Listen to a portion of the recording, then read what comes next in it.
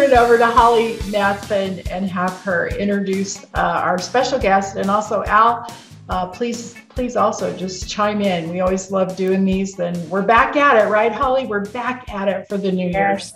Yes. So this is our monthly podcast that Fairway Ignite helps us put together for our customers once a month. This is obviously our second one of 2022. So look forward to having 10 more of these this year. And before we get to our special guest, I want to let Al say a few words to welcome our clients to the call.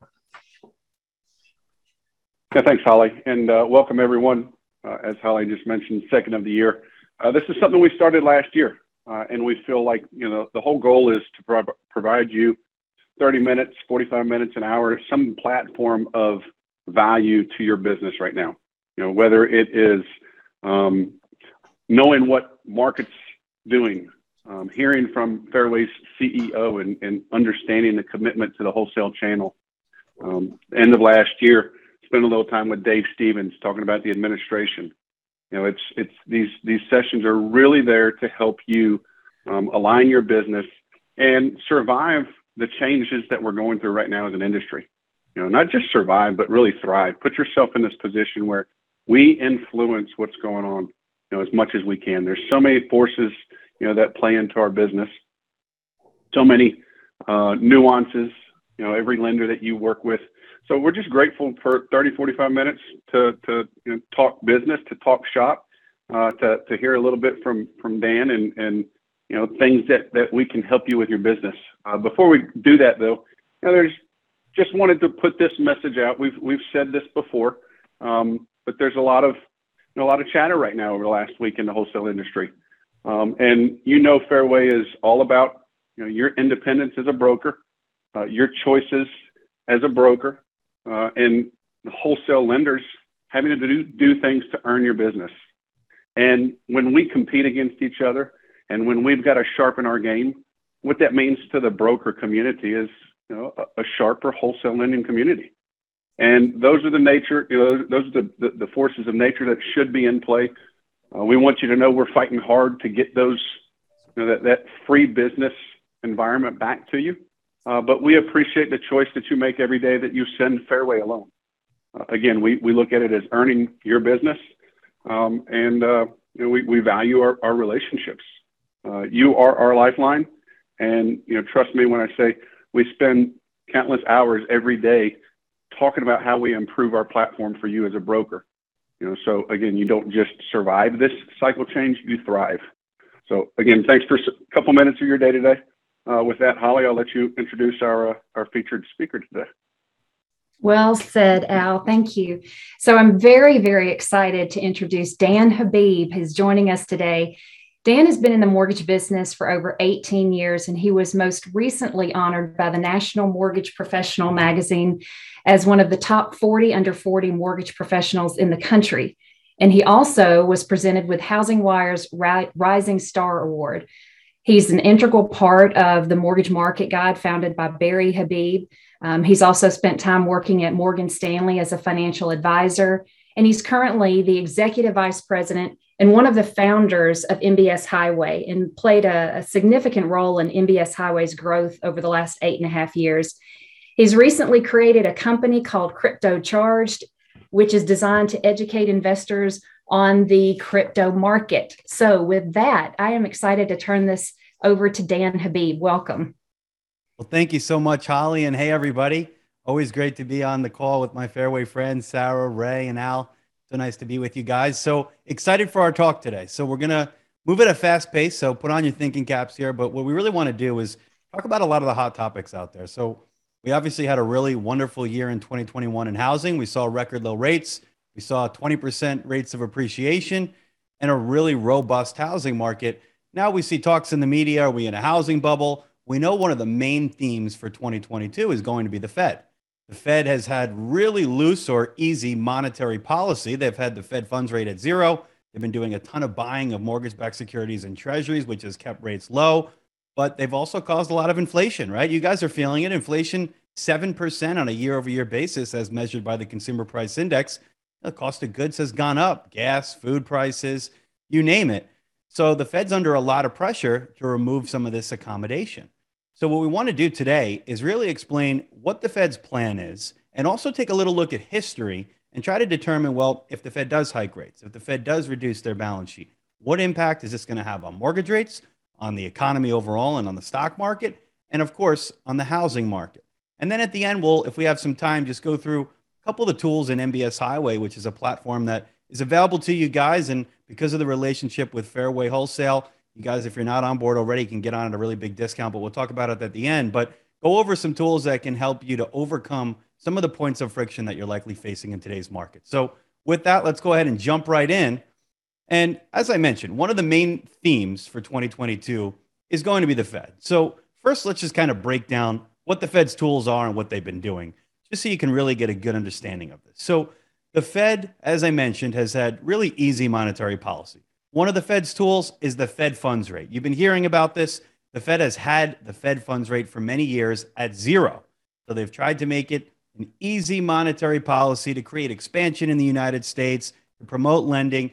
And they've also been doing a ton of buying. So the Fed, before November, was buying, get this, $120 billion a month in mortgage-backed securities and treasuries. Why? They want to inject liquidity into the economy. They wanted to keep long-term rates low, because when they do that, that promotes borrowing and expansion and helps the economy to grow. Now, they've also been doing what's called reinvestments. Now, you see the Fed on their balance sheet, which they've amassed to get this $9 trillion, which is a massive amount, they hold mortgage bonds and treasuries on there. So every month, what would happen is they would receive money. If people make principal payments, people sell their homes, if people refinance. And they've been taking all that money, and instead of allowing it to fall off their balance sheet, they've been reinvesting that into mortgage-backed securities and treasuries. And that amount, on top of the amount they've been buying, is about $70 billion a month. Now, as I told you, the Fed has been under a lot of pressure to remove some of this accommodation. So in November, what did they do? They said, okay, instead of buying $120 billion a month in mortgage bonds and treasuries, we're going to cut that by $15 billion. So they bought 105. And then in December, they upped the ante and they said, we're going to cut it by $30 billion. And at the current pace that they're at, they are going to be done with their outright purchases in March. So as of March, they're no longer going to be buying mortgage bonds and treasuries. However, what they don't tell you in the media is they're still doing those reinvestments of about $70 billion a month. But the Fed has come out for the first time and they said, hey, we want to reduce the balance sheet. So what that means is they want to start allowing some of those things to fall off and reinvest less. So these are going to be key themes. And I think something important to look at is, why don't we look at what happened with past Fed presidents that were in situations like this? We know Jerome Powell is the current president, and see what happened in the market. So going down a little path of history here, this guy here is Arthur Burns. And in 1970, he was the Fed chair. Now, he ignored inflation, and it was rapidly rising at the time. And he insisted that it was transitory. Probably sounds familiar because we heard that from our Fed president, Jerome Powell, many times until just recently he removed it from his vocabulary. And during Arthur Burns' time, from 1978 to 1980, we saw inflation go from 7% to 14%. Now, he did not do anything about inflation. He remained steadfast. And as a result of the higher inflation, mortgage rates rose from 12% to 18%. Now, this is an important thing to understand. The most important thing that affects mortgage rates is inflation. Inflation is the arch enemy of the bond market, especially mortgage rates or long-term rates. Let's kind of dig deep here as to why. I'm going to give you an oversimplified example, but let's say I said, you know, Sarah, I need some money. Can I borrow $100,000 from you? She might say, okay, Dan, right? But she's not going to do it for free. So she's going to charge me a certain interest rate. So let's say whatever rate she charged me, she received a fixed payment every month of $500 a month. And we set terms on this where it's going to be for the next 30 years. Now, Sarah has a list of goods that she goes to the store every month. And with the $500, she's able to buy everything on that list. And maybe for a few months, she's able to do that. But then inflation starts rising rapidly. The cost of goods and services goes up. And a couple months down the road, she notices, you know what? I can't buy everything on this list. It's costing more money. Literally, inflation is eroding the value of my fixed payment that I'm getting from Dan, my fixed interest payment. So she can't do anything about the loan that she gave me because we got a contract for 30 years.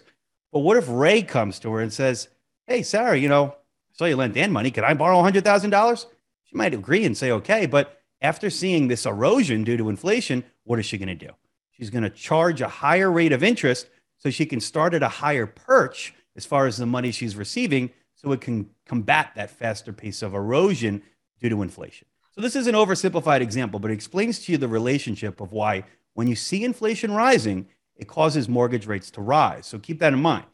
Now, in 1980, after Burns, who did nothing to fight inflation, Paul Volcker came in and he had a goal to fight inflation. So what he did is he hiked the Fed funds rate, which was 11% at the time. Remember, right now it's around zero. He hiked it from 11% to 20%. So he hiked it by 9% in just 2 years. As a result of that, what happens when the Fed hikes rates? It curbs inflation. Inflation fell from 14% to below 5%, which is a dramatic drop. And because inflation dropped, mortgage rates fell sharply from 18% to 12%. Now, you might be saying 12%, that's still really high, but compared to 18%, you're loving 12%. But there was consequences to the Fed doing all of this hiking in such a short period of time. The S&P 500, the stock market, it dropped by 30%, and then the US went into a recession. Now, Alan Greenspan, the next Fed president in this position, you guys might remember him in the 1990s, he was the Fed chair. And during his time, inflation doubled from 1.75% to 3.5%. Now, again, what would you expect to happen with mortgage rates? That pressured mortgage rates higher from 7% to about 8.5%. But Greenspan took action and he hiked the Fed funds rate by 1.75%, and it went from 4.75% to 6.5% in a year. As a result, inflation dropped from 3.5% to 1%, and mortgage rates followed suit, and they fell from 8.5% to 5.5%, and it sparked a huge refi boom at the time. But again, there were consequences. Stock market fell by 50%, and the US entered into a recession. Now, this is something I'm trying to explain to you here because the Fed's in a tough spot, right? So the Fed knows we have a lot of inflation. They want to get inflation under control. They want to remove the accommodation and hike rates. But looking at history, if the Fed's not careful and doesn't do this easily, you could see the U.S. be pushed into a recession. And what do we see happening now during this time? We see growth slowing a bit. We're seeing the effects of the stimulus and government spending wearing off. So, some would argue that the U.S. could potentially be heading into a recession, which is something that we have to keep an eye on. Now, under Powell, what have we seen happen? We saw rates go from about the lows around 2.5% to 3.5% to 0.75%. And as I mentioned, the Fed is currently tapering. I believe they are going to start rate hikes in March. So they have a meeting March 16th. There's talks that they could hike it by 50 basis points. I think they're going to hike it by 25 basis points. And they're targeting somewhere in the neighborhood of 2 to 3 or 4 rate hikes this year. Some estimates out there in the market are for 6 or 7 25 basis point hikes. But listen, the Fed, they have 2 mandates, right? Stable prices, which obviously they're not doing a good job of right now. We're not seeing stable prices. We're seeing rising prices and maximum employment. And the job market does look pretty strong. It's a tight labor market. But they also have a third mandate, kind of an unspoken one, which is asset prices. The Fed does not want to see the stock market crumble. But what I want to show you is what the impact is by looking at some of the charts. Because when your customers hear that the Fed is hiking rates, what do they automatically assume? The Fed's hiking mortgage rates. That means mortgage rates are going to go up. And it couldn't be farther from the truth. Counterintuitively, when the Fed hikes rates, as you've seen in these examples, what happens?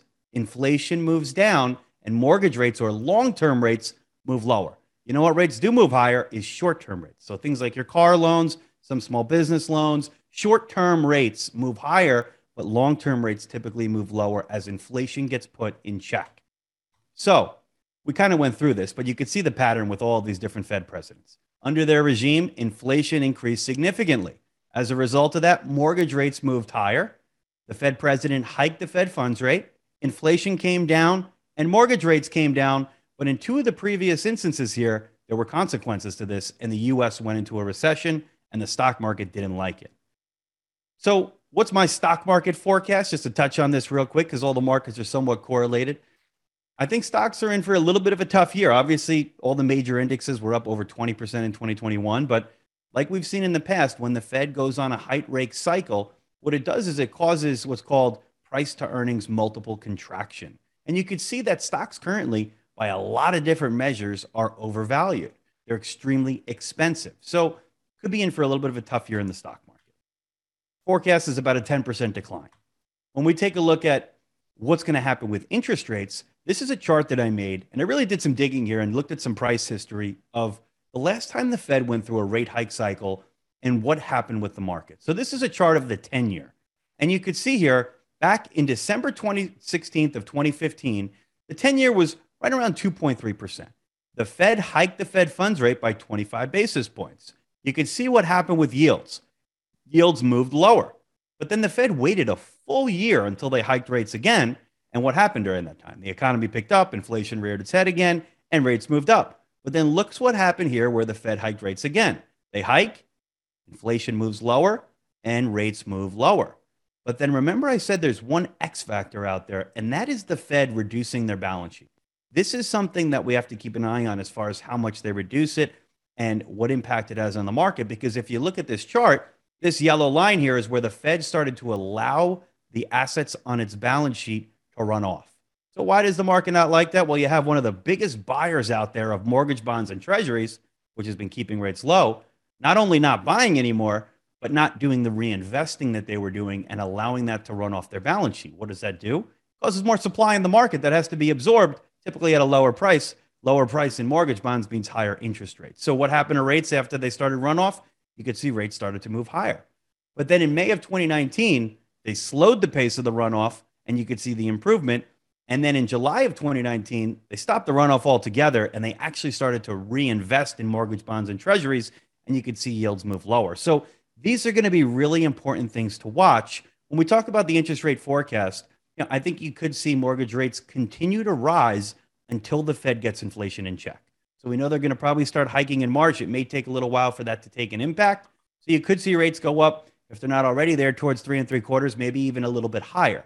However, once the Fed acts, once the Fed starts hiking and getting inflation in check, so long as they don't go crazy with reducing their balance sheet, I think you should see rates start to come back down. So towards the end of the year, you could see rates come back down towards 3% after rising in the first half of the year. So strategically, what's the advice here? What should you be talking with your customers about? And also keep in mind that there is a chance that the U.S. in the next few years could go into a recession. And anytime we go to recessionary periods, what do we see happen? We see interest rates significantly decline. So if I was doing somebody's loan today, I would probably advise them to say, hey, listen, I know everybody wants the lowest rate out there. What we shouldn't do is things with upfront costs. We shouldn't be doing upfront MI. We shouldn't be paying points. And maybe we should trade the lowest rate for a slightly higher rate and see if we can get a credit towards closing costs. Why? All of these different things are going to have a break-even point of maybe 3 to 5 years or so. And we might have an opportunity over the next 2 years to refinance you. So I always like to try to look at doing loans, not just one transaction at a time, but how does today's transaction set up with the next transaction we're going to be doing together? And it sounds completely different than your competitors out there who are just like, hey, this is the lowest 30-year fixed rate, right? So this is really being an advisor to them and something that I would suggest. Now, how about housing? So as I mentioned, 2021 housing was a very strong year, over 20% appreciation across the nation, some markets even hotter than that. I still think we're going to see a strong housing market in 2022, albeit not as strong as 2021. There's still going to be robust demand, but due to some higher rates than we saw last year, you're going to see a little bit less demand. But the thing is that supply is still going to remain extremely tight. Listen, what drives price in any market? Supply and demand. And we're going to go through some figures on this, but right now inventory is at record low levels. There's 910,000 homes for sale, and there's still robust demand out there. Now, even if rates were to continue to go up, would you see some of that demand erode? Sure. Think of it as an example like this, right? Let's say there was a concert and there was 10,000 seats and they was sold out. And there was 10,000 people here on the sidelines on the waiting list. Now, if all of a sudden prices, let's say they doubled for the concert, maybe some of these people on the sidelines would go away, but you still have much more demand than the available seats there. Kind of like that in the housing market. And it's kind of how it is actually in a lot of markets like on the West Coast. Like if you look at California, right? I mean, those homes comparatively to their homes are not affordable, but such low inventory and stronger demand than the supply out there, even if prices are rising, even if rates are rising. And when you have stronger demand than supply, it's going to be supportive of price.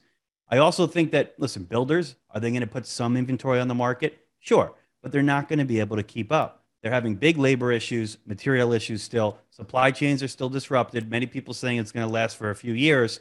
But not only that, they have an enormous backlog. If you take a look at some of these housing reports that have come out, I mean, all of the new sales are homes that weren't even started yet. So they have an enormous backlog. Some builders out there are actually turning away business because they want to try to catch up. Now, the media, listen, they've been negative on housing for the last 8.5 years. And Diana Olick, we like to pick on her sometimes because she's one of the ones out there that is ultra negative, Adam Data Solutions. And they've been calling for a housing bubble, saying it's been a bad investment for a very long time. And boy, if your customers listen, they missed a really good wealth creation opportunity for themselves and their families. But just look at some of these headlines. As I said, it's nothing new. In January 17th, 2014, construction up, but we're building too many houses. 2015, a bubble larger than 2006. 2016, we're in a new housing bubble. 2017, homeownership doesn't build wealth. Get that. 2018, it's better to rent than buy. 2019, it's about to shift for a bad way for buyers.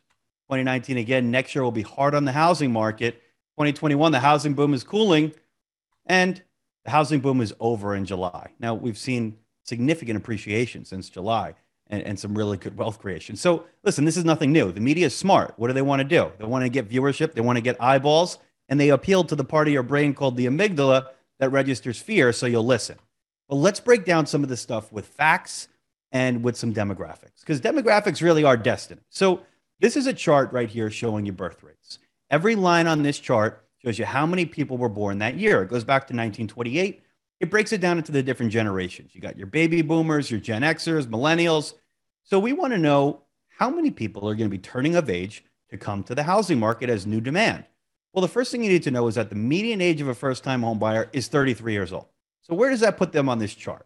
Well, if we go back 33 years ago, it puts you right here at 1988. What do you see happening over the next several years? And compare it to last year. You see a huge increase in births from last year. In the next several subsequent years, you see big increases, maxing up at some of the highest birth rate levels we've ever seen. What does that tell us? You're going to have more people this year than last year turning of age to buy a home. And the next few years, it's going to increase even more and then plateau at some of the highest levels we've ever seen. So from a demographic standpoint, you should be seeing more new demand come to market due to something that's already happened, which is birth rates. Now, people like to say we're in a housing bubble, and when they do, I like to look back to 2007. And if you want to see how many first-time home buyers there were coming of age back then, well, you'd have to go back to 1972, which you're right here on this chart. Now, we know the housing bubble was caused by a glut of supply, not enough demand to sop it up, and there was some bad transactions being done. Well, why were there less birth rates? Well, take a look. You saw this big cliff here, and there was many things that could have contributed to this, but you saw this big drop in birth rates. And then as a result, 33 years later, you didn't have demand for housing. And you could see this big hole here in the birth rates, completely different than what we're seeing right now. How about inventory? Because inventory is the other side of the equation, right? We know demand is pretty robust, but how about the supply? This is what a housing bubble looks like. 2007, peak inventory levels, 3.7 million homes for sale. How about today? There's only 910,000 homes for sale. How about the amount of households, right? Because we've had some population growth. In 2007, there was 116,000 households, and today there's 128,000. So what does that mean? You have 12 million more households on the demand side, and you have almost 3 million fewer homes for sale. It's going to be supportive of home prices, in my opinion. No wonder why we've had a really strong 2021 housing market. Now, how about when people try to make comparisons to 2006? I saw this article on CNBC, and they said, you know, home prices are up 41% from the peak we saw in 2006. That means we're in a bigger bubble than then. Well, they forget how people buy homes. Listen, the media is not very good at math, and they don't understand the concept of monthly payment. Now, the monthly payment is how people afford homes. But the home price is important, but so is interest rates, and so are incomes. You know what rates were in 2006? About 7%. Today, they're near 3.5%.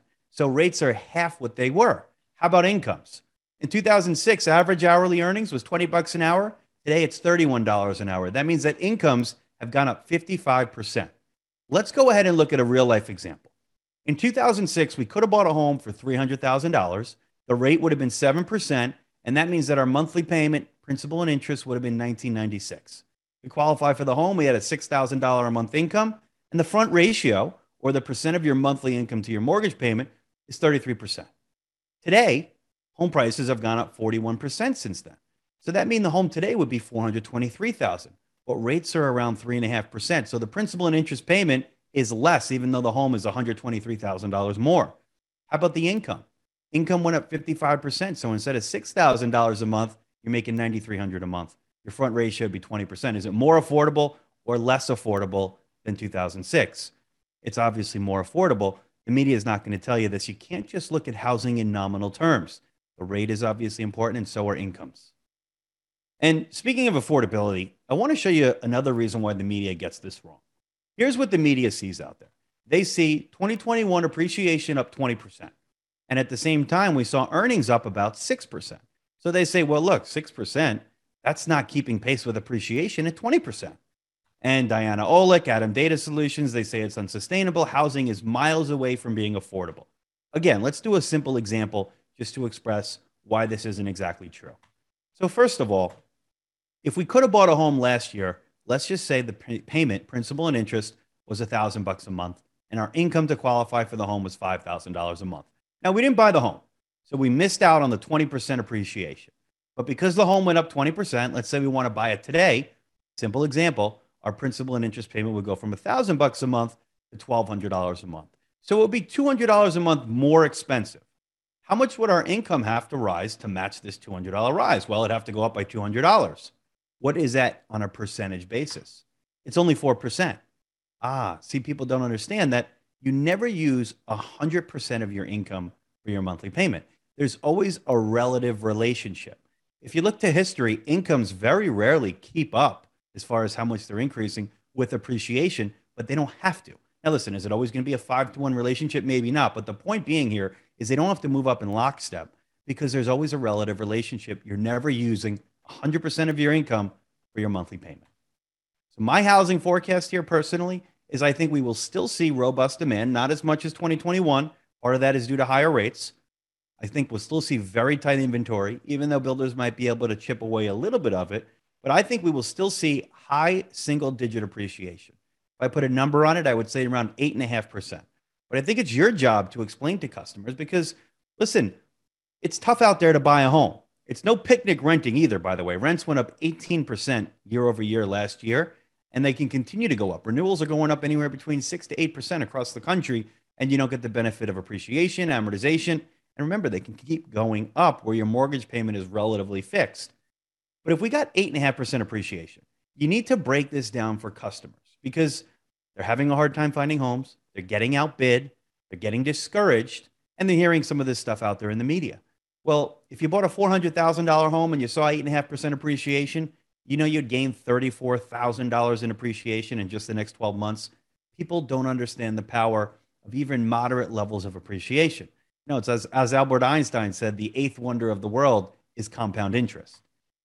So with that, I guess I'll pause here and just take any questions before I just show you guys a couple of the tools in MBS Highway, because some of those pain points that I just described to you, we've developed some incredible tools that can really help you to articulate the point to your customer as well as your referral sources. So Holly, is there any questions we should just pause and answer there, or should I just keep rolling?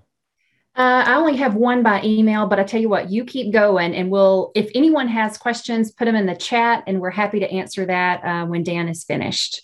You got it. So one of the things we're seeing out there is obviously customers getting into bidding wars, right? It's still a competitive market, getting outbid, and they have a hard time evaluating it. Number one, they should be asking themselves, what is the home worth in relation to what the asking price is? But the real question they should be asking is, hey, if I have to bid above ask, how long is it going to take for the value of the home to reach my bid? Essentially, how long is it going to take for me to break even? We have a tool that we developed using our own AVM that will show you what the estimated value of the home is. So in this example, we'll say the home's worth $800,000 and the current asking price is right around there, $799,900. So it looks like the realtor did a good job of listing this home for what it's worth. But we know to win this home, we got to bid $40,000 above asking price. And this is in California, team. So that means our total bid is around $840,000, but the home today is worth about $800,000. So how long is it going to take for the value of the home to reach my bid? Well, the answer is, in this market, based on forecasted appreciation, 6 months. And oh, by the way, based on the forecasted appreciation, the opportunity over the next 5 years, if we saw 6% appreciation, is about $286,000. And we give you an accuracy level for the AVM. We put a picture of the home in here. But now you can really evaluate for your customer, is it a good idea? Maybe they're going to be in the home for 6, 7, 8 years, And this 6-month break even makes sense to them, especially when you see the opportunity. It doesn't always look like this. Maybe the break even is 7 years and they're going to be in the home for 5 years. It doesn't make sense. How about customers that want to wait? Your realtors, I guarantee you this is one of their biggest pain points, where they have customers that they want to create urgency, but they say, you know what, I want to wait 6 months. I want to wait for home prices to come down. I want to wait for rates to come down. And they don't understand that the market's not waiting for anybody. So you can show them an example like this. I did this one in my hometown here, Monmouth County, New Jersey, where you can see today the home's 400,000, Mr. and Mrs. Customer, but we're expecting appreciation. The market's still very tight. If you wait 6 months, that $400,000 home is going to be worth about 410,000. And you said you wanted to put 10% down. Well, today the loan will be 360, but if you wait 6 months, you're going to have to borrow more. And today the rate's around 3.5, but because inflation can continue to rise until the Fed gets inflation in check, the rate might be about 3.75. So what does that mean to you? Well, it means that your monthly payment's going to go up almost $100 a month. You're going to miss out on $10,000 in appreciation. And remember, you would have been amortizing this loan to the tune of about $3,400. So it's going to cost you about $13,000, and your monthly payment's going to go up $95 a month. You want to wait? You want to put an offer in? You want to keep looking? Your realtors will want you to do this for every single one of their listings, and you can co-brand all this stuff with it. How about a real estate report card? As I mentioned, I think it's very important to be able to articulate the opportunity to customers in their zip code, in their marketplace. So in this one, I put in an MLS number. I put a picture of the home in here. This is in around Denver, Colorado area. And it puts the listing price, $575,000. It shows the median home price in the market, the average cost per square foot. And it takes 2 seconds to pull up from your phone or your desktop. We show you the historical and the forecasted rates of appreciation. And you can see in this market, the forecast, 7.2% over the next year. Over the next 5 years, 25%. What is that? 4% in change compounded. Not crazy appreciation we're talking about. But again, people don't understand the power of it. The $575,000 home would appreciate by $146,000. This is showing them the financial opportunity for the first time, so then they can make a better informed decision.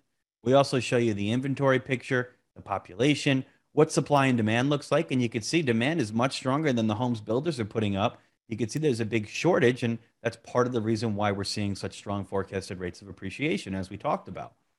It looks like employment is back on the upswing after the hit of COVID. Unemployment rate a little above the national average.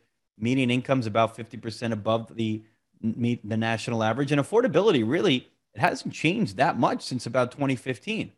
That's due to rates coming down as well as incomes going up.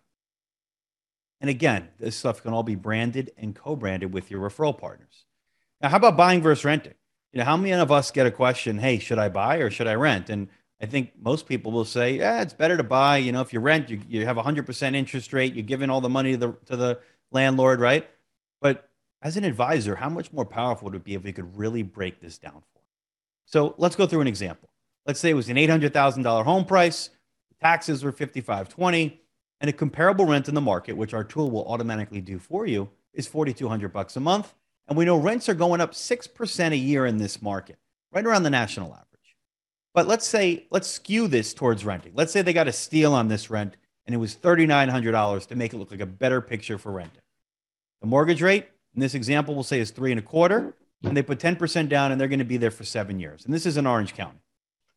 So you plug all this information in, you plug in the information on the property, and we are not trying to skew this towards buying. We're trying to build trust. So we're going to point out some of the negatives, some of the things that they should look for. And they should know that, hey, property taxes, they can go up. Let's put an escalator in there of 2%. You're going to have maintenance and repairs you wouldn't be responsible for if you were renting. So let's put that in there. And then when you sell the home in the future, you're going to use a realtor. Let's put a full commission here when you sell the home. You put in the loan information, you put in the home ownership details, and here's the breakdown. Most customers see this. They see, well, on a total expense basis, it's $44.35 to buy per month, and to rent, it's $39.56. So, it looks like it's about $500 more expensive to buy versus rent. But remember, rents are going up 6% a year, and you can see by the third year, the rental cost eclipses the purchase cost. And after 7 years, you'd actually be almost $23,000 cheaper buying versus renting on a cash flow basis. But nobody talks about the amortization. Remember, part of that principal and interest is your own money that you're paying every month. And as you pay the loan down, you're going to amortize $111,000.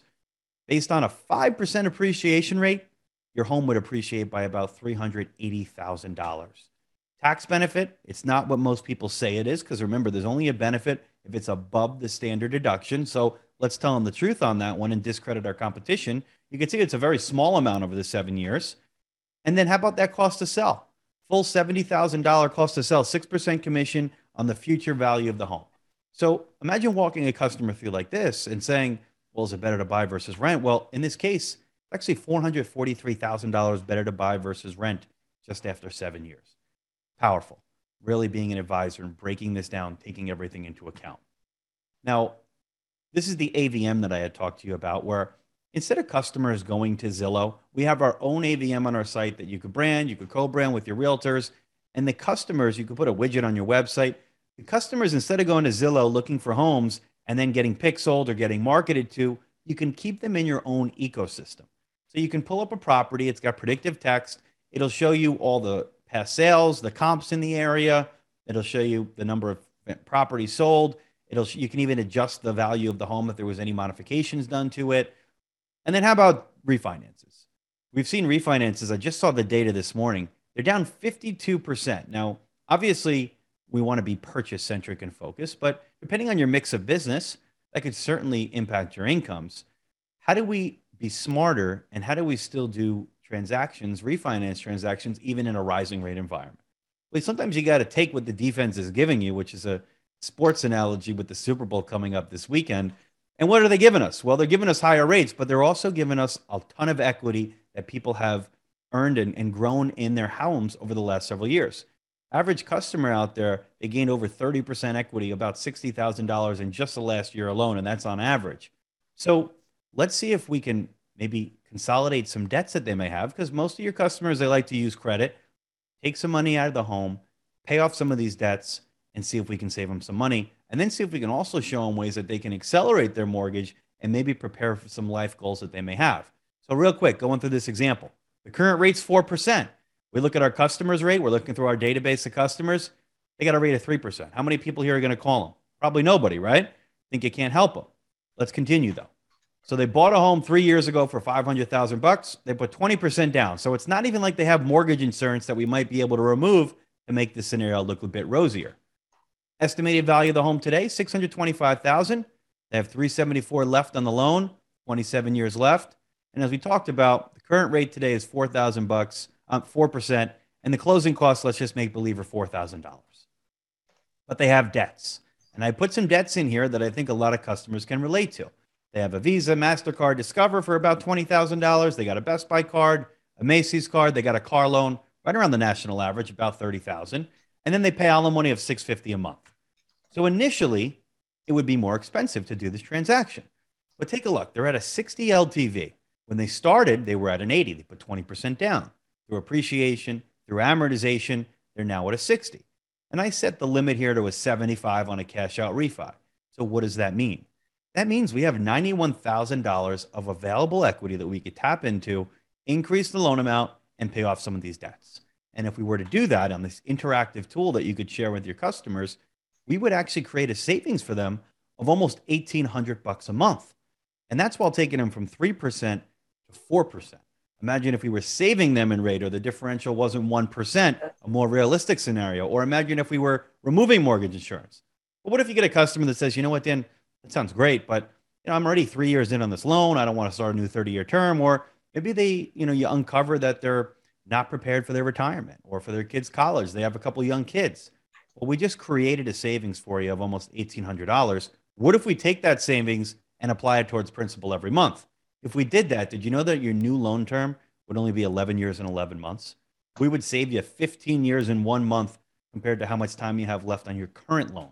Expressed differently, you go from 324 payments left to 143, we'd save you 181 mortgage payments. And guess what? After 5 years, guaranteed, you would amortize an additional $111,000 compared to what you're doing now. After 10 years, $250,000, and after 11 years, 11 months, you'd be mortgage free, and you would have amortized an additional $310,000. We're showing you a way to prepare for your retirement, for your kids' college. You're really being a debt manager and the epitome of an advisor. And hey, I just want to, again, I know you're going to talk about Sure. MBS and, share how to get on here and make sure you utilize all the tools. But you hit on being a mortgage debt advisor, and we talk a lot about that. And I want to say to our broker partners, if you're not already doing that, you need to do it. And how do you do it? Again, MBS Highway has like the whole blueprint that you can follow.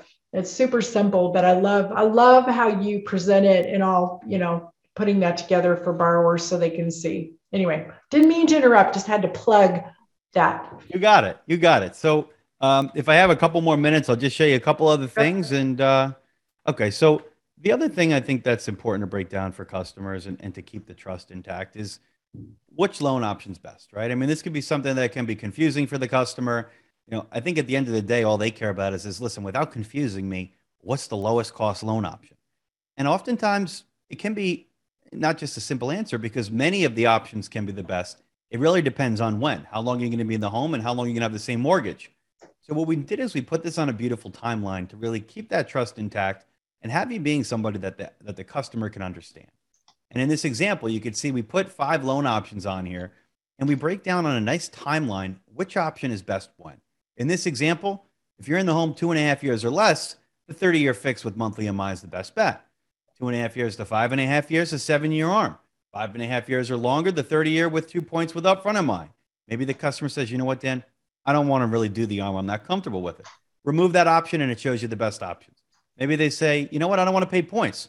So what you're really telling me, Mr. and Mrs. Customer, is you want a 30-year fixed and you're not sure if you should do monthly MI or upfront MI. Well, the break even is about 3.5 years. So if you're going to be in the home with the same mortgage for longer than that, it might make sense to do the upfront MI. Now, the conversation I would probably have is, you know what, we should probably do the monthly MI here because we might have an opportunity to refinance you before that 3.5 year break even because of some of the things we talked about, the Fed hiking rates, curbing inflation, the potential for a recession where you see rates drop. But these are the kinds of conversations I'd be having, planning your loans 2 at a time. The last thing here is Social Studio. This is something where I think everybody wants to do social media marketing out there, but how do you do it, right? I mean, you want to do videos, people pick up their phone and they kind of freeze, they don't know what to say. So what we've done is we've turned your computer into a teleprompter. We give you great scripts. You can adjust the scroll speed, the font size, it captures your camera. And if you can read for 35 seconds, you can be a web celebrity and you can really amplify your message out there. And we give you a ton of these scripts. You can make your own scripts and just use the technology. And then the last thing here is just if you are interested in becoming a member, it's normally $200 a month or $2,000 a year. But because you guys have a relationship with Fairway Wholesale, we've discounted that down to $119 a month or $11.99 a year. And if you want to sign up, you can go to mbshighway.com and use the code FW. Or you could just email Christine at mbshighway.com if you have any questions or you need help. And that's it, team. So I'll take a quick look here at the question box and see if there's anything I can answer, or if you guys have any questions, please feel free to pop those in there. Well, we've gotten some questions about what you think rates are going to do this summer. So look at your ball and tell us. Get your crystal ball, Dan, and tell us. Everybody, Mike Frattoni saying one thing, Dave Stevens is saying something else. So here's the thing, right? So we know the Fed's going to be hiking rates in March. And let me just take the screen share off here. Well, I'll just leave it up so you guys can write that down if you want to. So we know the Fed's going to be hiking rates in March. I think that before they do hike rates, I think you'll see them go up a little bit more. I believe we're going to see peak inflation probably in March when we get the February, probably in March, which is when we'll get the February reading because there's like a 30-day lag there. So I think March is when we'll see peak inflation, probably somewhere near 7.5%. We're actually getting an important inflation report tomorrow where if you see an upside surprise there, which there's a chance that there may be, you could see rates not like that and move a little bit higher. So I think you'll see rates creep up a little bit more, but then once the Fed steps in, and it's going to take some time for that to kick in, they might go up, a little bit above 3 3/4, maybe towards 4%, but then on the back half of the year, so, maybe your August, September, October, November, December, in that area, you could see it start to come back down towards, 3%. But the one X factor, the reason why this is a tough question to answer is because a lot of it's going to depend on what the Fed does with their balance sheet. If the Fed starts really aggressively reducing their balance sheet, as we showed you in the chart, if we just go back to this chart here, you could see that when we hike rates move lower actually because it cuts down inflation. But when the Fed starts reducing their balance sheet, depending on how aggressively they do it, you could see rates move higher. So it's going to really depend on those two factors. But I do think there's a good chance that you'll see rates move up in the first half of the year and then start to come down in the second half. And I do have one follow-up question that came by email. Given everything that you just said about the anticipation of rates going up a little bit, how does the government's emphasis on low to moderate income that we know is a hot topic this year, how will that play into trying to stabilize rates to get more people to qualify for housing? Do you think that has any emphasis in this? Well, I don't think so. They'll be the first to tell you that their monetary policy and the way it should be is that it's completely, that's completely irrelevant to it, right? So, the Fed's job is employment as well as inflation, keeping inflation in check. They're only like kind of two really main responsibilities that they're supposed to try to impact monetary policy with. Now, as I said, they may have some other ones like the stock market. They don't want to see asset prices, but I don't think that they are factoring that in. I think that they really care about, hey, we need to get this inflation in check because, inflation is if it gets out of control, it's a bad thing. I mean, you can see some crazy examples of this, Zimbabwe, Venezuela, but what it does is it kills savers, right? Because you have money in your account. If you see runaway inflation occur, which I don't think we'll see, of course, the Fed's going to act here, but if you have $100 in your account today, next year, it's going to feel like you have 93. But imagine if you see faster paces of inflation. So I don't think that they're really looking at to determine their monetary policy at all. All right. And we have one more question from Jonathan. He'd like for you to talk about CryptoCharged. Oh, Jonathan, that's nice of you. So real quick, I created a company called CryptoCharged. It's kind of like an advisory service out there for people that are interested in learning about crypto or investing in the space. And the reason why is because I just saw so many people investing without knowing the first thing about what a cryptocurrency is or what coins look like they are doing some good things out there versus what coins are, kind of like junk coins that have no purpose. So every day we do a video, we break down the news, we break down projects we like, we do technical analysis, on-chain analysis, and people seem to really like it. So if you're interested, if you go to cryptocharged.com, you could sign up for a 2-week free trial. Okay. Yeah. And then we had a request for Led Zeppelin. I was just going to say, Ray, I don't know if you see that they're requesting you to play a little guitar to sign us out. That is funny. Led Zeppelin, don't do Stairway to Heaven. I'm more of a. Let's see. I'm more of a ukulele. I got the ukulele up there too, but I'm more of a Gordon Lightfoot guy, right? Love this. Right. So if we all would just have a couple pieces of pizza and you played a little Gordon Lightfoot, and then we could all just lay down for a nap. We love you, Ray.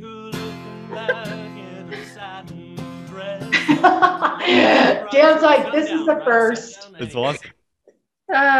Thank you, Ray. That was great. Yay.